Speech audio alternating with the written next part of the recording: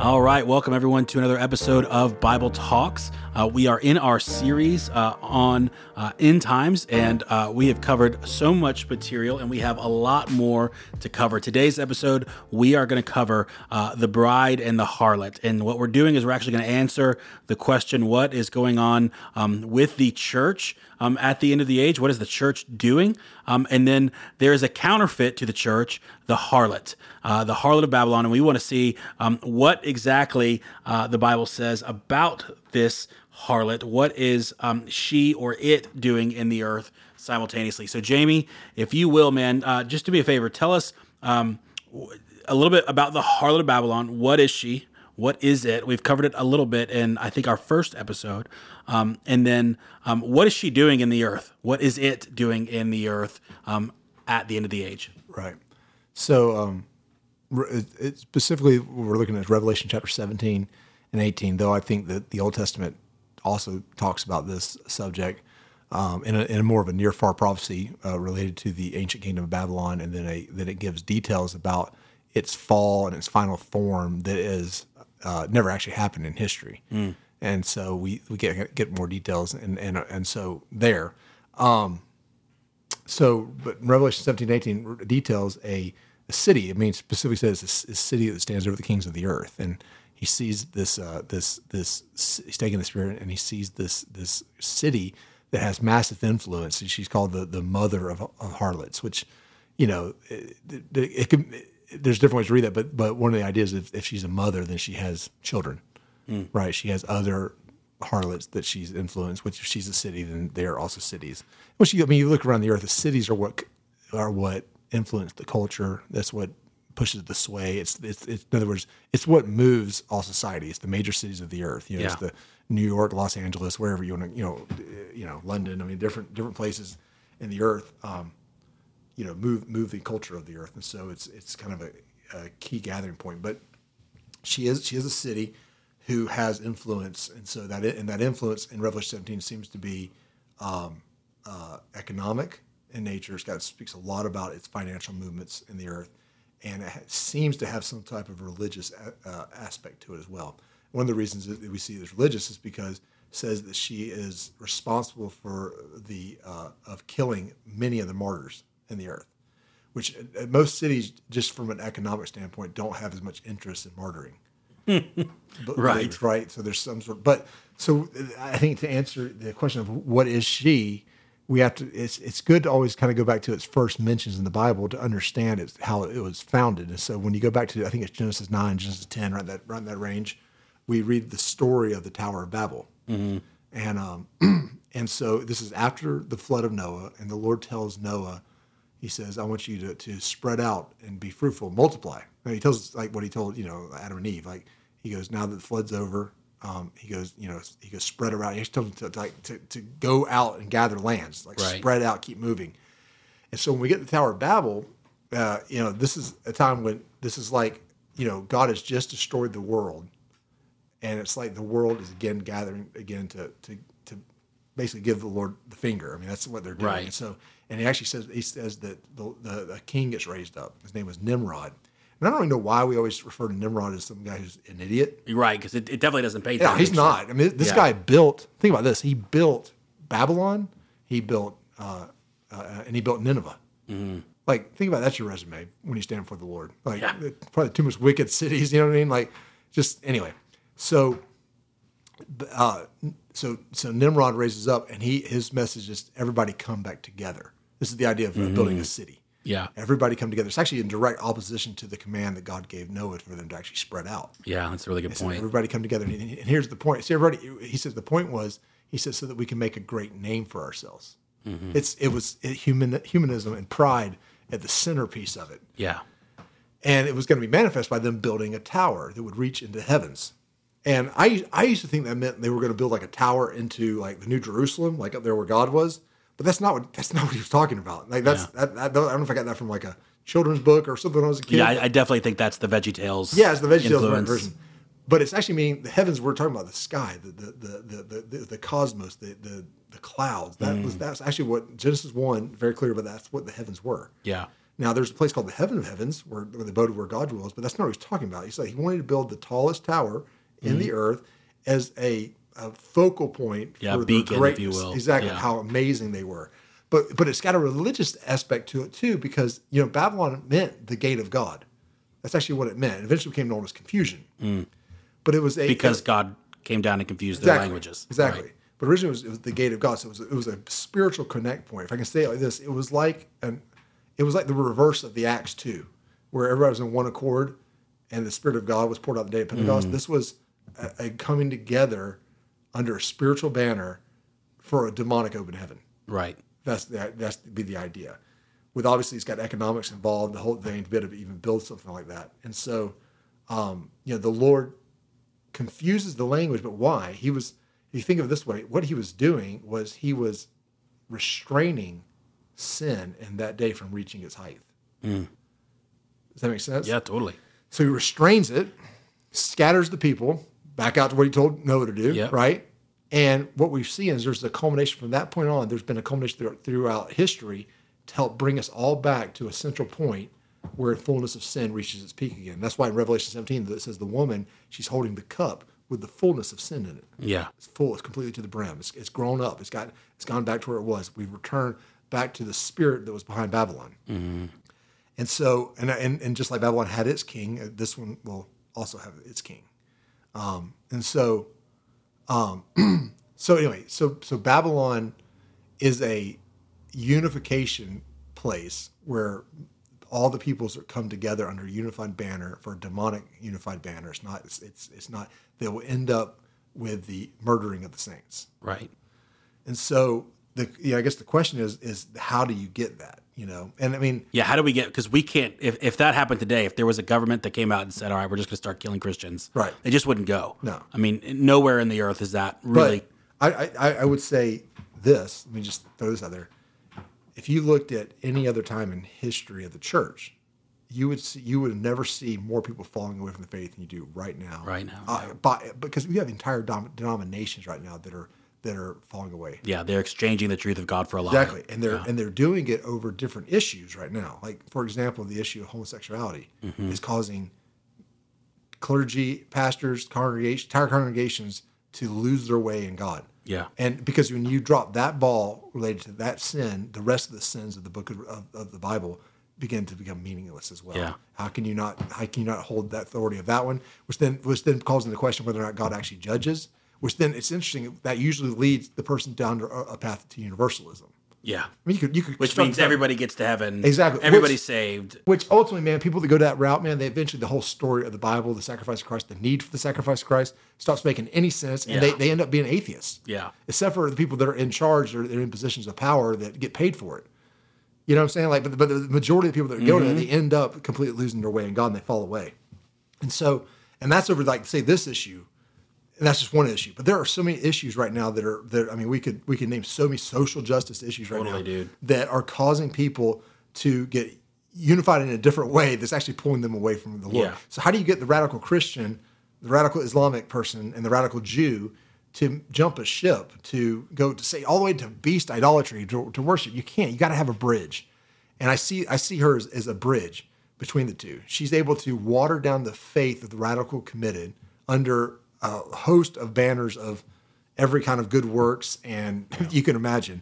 And that'll get more defined as we get closer and what exactly those were. And we couldn't have guessed this stuff we're dealing with now 15 years ago. This would be no, dude, not at all. Yeah, but you see it now. It's like, holy cow! And so now this is going to get more intense. It's going to the what it's going to be will be defined further as we get further into it. How it's going to happen, but the idea that they're all coming together, that seems to be the biblical precedent from Tower of Babel to where this is going, and it's going to turn it to be really anti anyone who's radically committed to their faith. But what it does is it sets people's hearts up for the mass deception that's coming under the Antichrist. Right. And so that's the thing we don't get, is that people that lose their commitment to the radical commitment, get it watered down, actually then become more susceptible to actually giving themselves to something as radical as, say, a beast worship. Yeah. Because at that point you're doing so much to save your own skin. And when the message is worship at the point of death, those people will do it. Yeah. You and I, hopefully, we're sitting there, if that becomes our options, we're like, we've thought it through a little bit, and we're like, okay, not doing that. You know what I mean? And we're willing to go down with the ship, so to speak. You know what I mean? But if you've already compromised on 20 other things related to your faith, then you don't really have a whole lot when the pressure's on. And so I see her as that. I want to read a passage from her if I can. Yeah. Revelation 17 says, Then one of the 7 angels who had the 7 bowls came and talked to me, saying, Come, I'll show you the judgment of the great harlot who sits on many waters, which is many nations. It says, Whom the kings of the earth committed fornication, and the inhabitants of the earth were made drunk with the wine of her fornication. So follow that. He says that the leaders of the nations of the earth are in immorality with her. Now, he's using this as a symbol. He means that they are like in bed with her. They understand what's going on at some level. Right. And they're complicit. They're going along with it for whatever benefit that she's able to bring to them, power, fame, money, whatever it is. But it's the inhabitants of the earth that are being made drunk by the wine of their fornication. They're not necessarily fully understanding what's going on, but they're being swayed by it like a drunk person. They can't make clear sense of anything.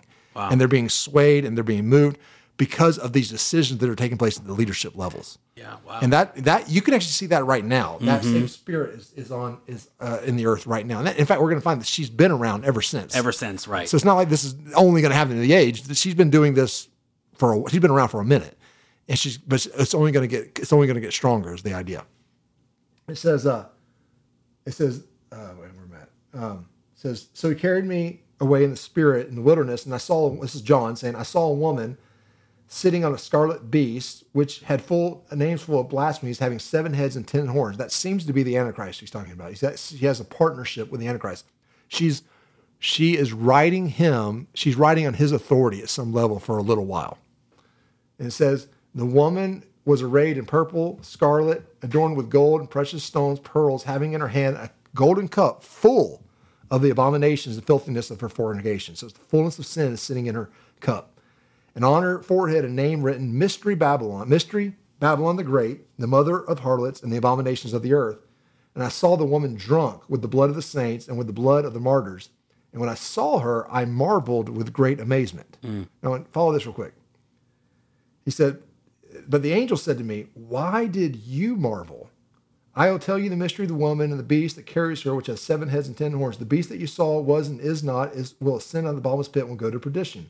And all those who dwell on the earth will marvel, whose names are not written in the book of life from the foundation of the world when they see the beast. So notice that when John looks at her, he marvels. The angel goes, whoa, why are you marveling?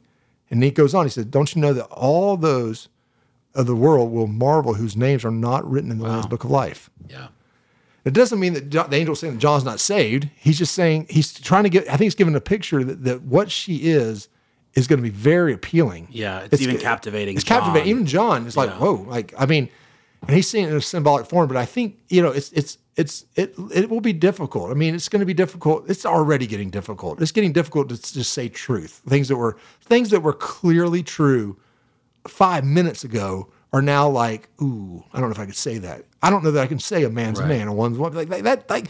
If you'd had that conversation with your old self, like 5 minutes ago, you wouldn't even thought this would even be a conversation topic we'd have to go through. Totally. Right? Now it's like people are really kind of having this, well, I don't know.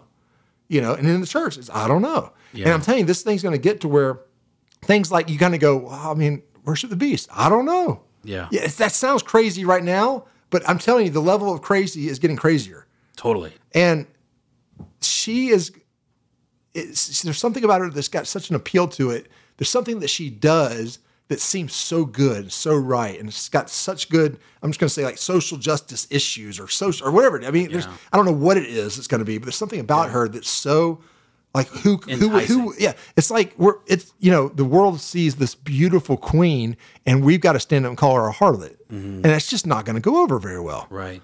It's not going to be received very well. And we're going to feel the pain of saying that and having to think of real reasons why that's true. It could be very difficult in that moment. Yeah. So John's having a hard time with this, and the angel kind of points that out. So, there's a lot to this. Now, I would say Revelation 17, 18 it's a very challenging 2 chapters to understand what's going on or when is it going on.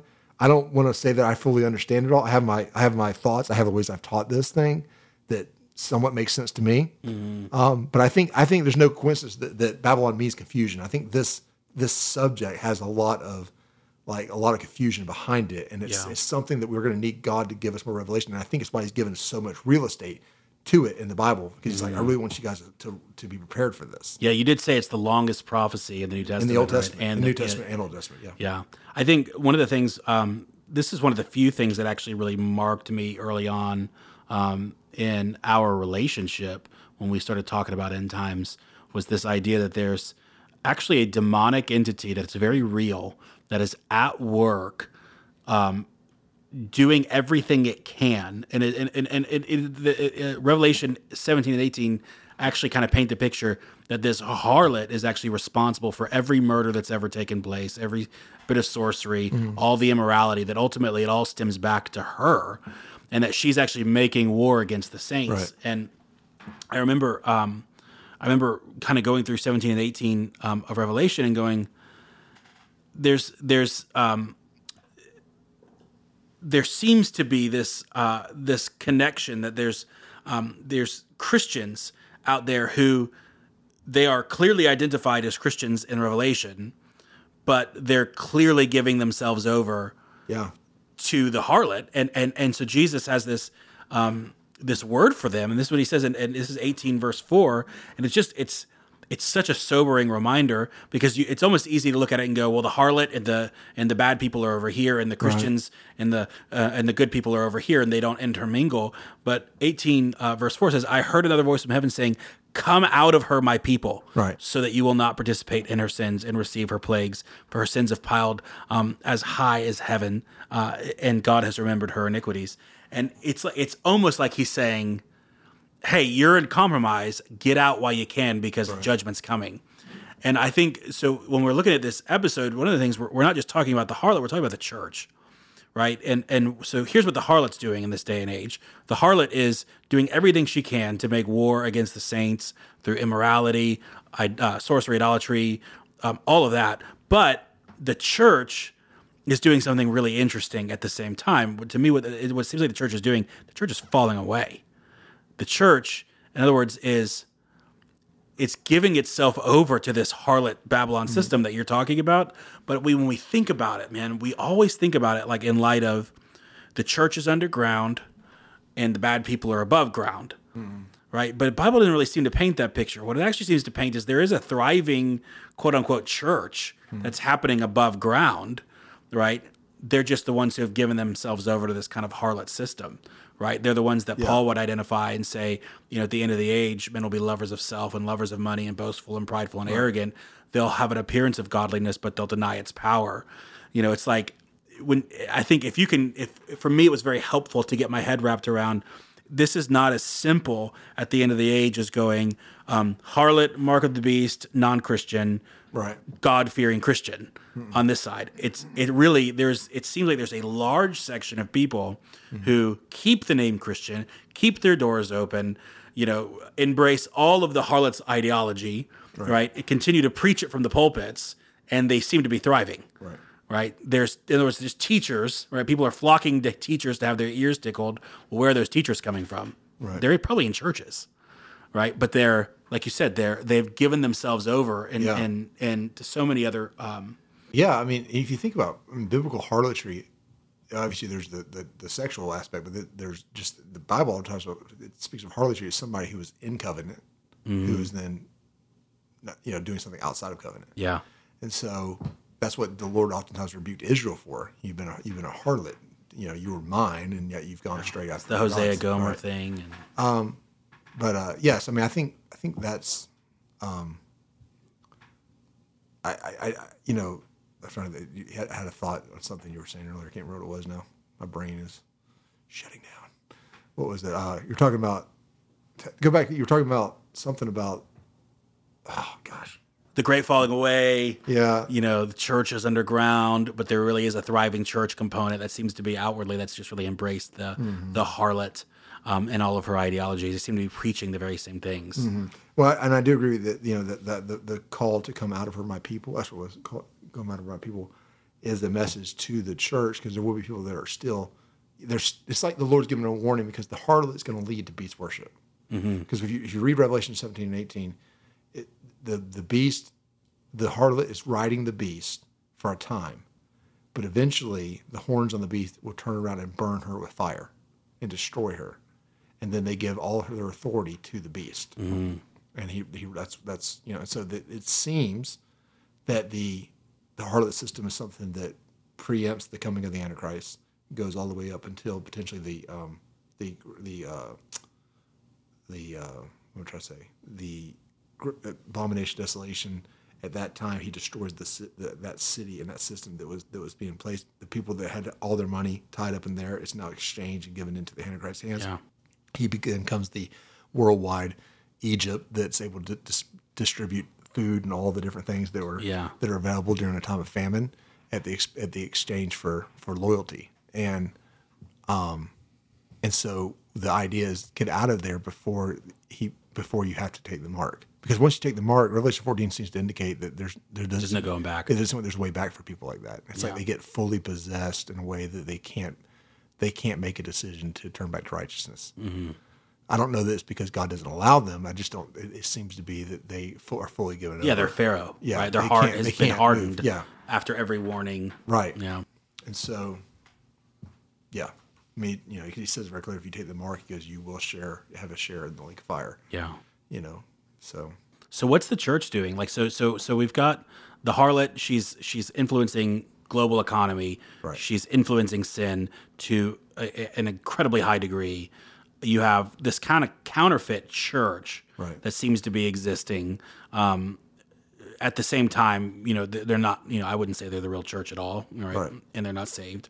And then, what's the actual bride doing during all of this? I think we're going to see and I say this not in the way that we may think it looks, but I think we're going to see the greatest revival. It's like this. There's a great exchange happening. There's tons of people leaving the church. At the same time, there's multitudes coming into the church at the same time. It's this it's going to be like a complete vacuum of leadership filled and a filling of leadership and filling of people in the church. Because I think the pressure is going to cause the church. It's what it says in Daniel. It says that through people being put to death, there's being killed and executed and all that God's going to use it to make the church white. And so it's going to be a refiner for us to become more like Jesus. Church is going to be more like the things that we're like right now. Like we talk about wanting to be unified, and if you really think about that, like the gaps that we've got to go through for us to get unified in the church, it's large. Yeah, but this is something that could shake us to where the main things actually really do become the main things, and like we're able to find real agreement and love, and when right now we have the luxury of disagreeing. Yeah, and Pastor Dustin says bored kids fight. Yeah, we have that luxury. But in a minute, man, when all of our lives are on the line, we will find real refuge and comfort and love, I think. And so the Ephesians idea of the fullness of the church, coming together, the fivefold ministry, the power, signs, wonders, and miracles, and are going to be needed, but they're going to be able to be expressed because we're actually walking as one. And so I think the greatest hour of the church, in the sense of like the people, I don't know that it's going to be the greatest hour for what we think of when we think of church. We think of our buildings and our stuff that we have. Like that won't, those things probably won't exist in the same fashion that they are. Though I do think the Lord's going to have, like I say, He's going to raise up His Josephs and His people that are going to take care of His people. And there's probably going to be the ideas of like a city of refuge and areas like that where the Lord is able to provide protection and rains will come when they're not coming in other places. And that kind of thing I think is really going to happen. But yeah, so the church is not. It's not going to be a dark hour for the church. I think it's probably the greatest hour. It relates to the things that God cares about. The Great Commission actually gets fulfilled in this time. Every nation has a gospel witness. That doesn't mean every single human will have heard the gospel prior to the coming of the Lord. I think Isaiah 66 plays that very clear that they won't. But every nation will have had a gospel witness. I think the multitudes of people that are getting saved. What's interesting is in one passage in Revelation 7, and the sixth seal, I think, sixth trumpet, he sees these demons that John does, and he goes, I saw the number of them, and he basically says it's 200 million. Wow. He just kind of puts that out there. But then when he sees in Revelation 7, he sees all the souls that are coming out of the Great Tribulation, made getting their robes white and the blood of the Lamb. He goes, it was the number too great to number. Wow. So you're telling me you can look at one group and go 200 million, and then you look at the group of people that are getting saved, born again, and dying as martyrs, and all this stuff that's happening, and you can go, I mean, who could count that? Wow. And so I think that's encouraging. Yeah, I think there's going to be, I don't know the number, we don't have, but there's probably 1 billion or 2 billion souls that are going to come into the kingdom at the same time period, while another, 500 million fall away. I'm just throwing numbers that I don't know what the numbers really are, but the point is there's a great falling away at the same time. There's a great harvest, and God's going to, and He's going to use all of it. So I think but it may look a lot different than it does right now. And what we're doing right now, it's like scaffolding for the building that's going to come. It's like we're in training centers right now. Yeah. That's super helpful. I think one of the things that sticks out to me in particular about the harlot is that she is, though we're talking, a harlot is somebody typically in the Bible who breaks covenant, right? Like that's so clearly the biblical precedent.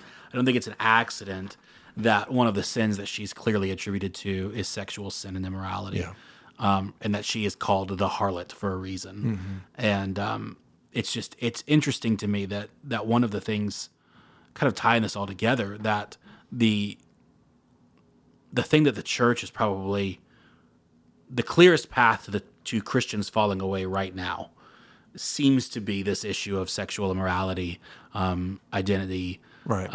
Same-sex attraction, gender identity, all that kind of stuff.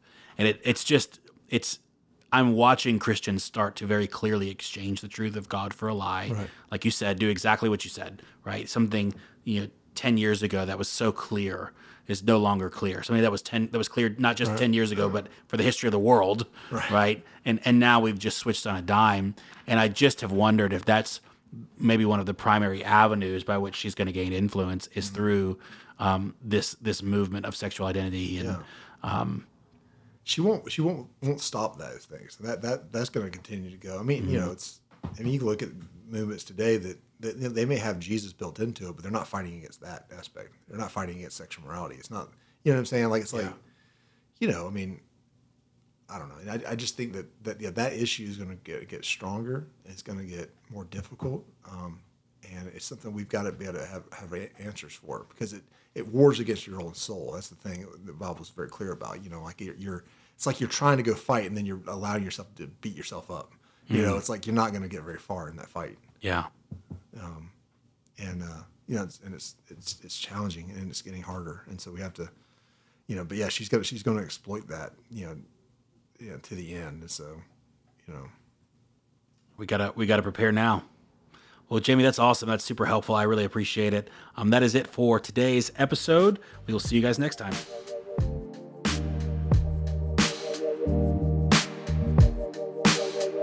Thank you so much for listening. We hope you enjoyed that conversation and that you were ministered to. Please remember to follow us and to leave a good rating on your preferred streaming platform. And if you want to learn more about Gatekeepers, visit gatecityatl.com/gatekeepers. See you in the next episode.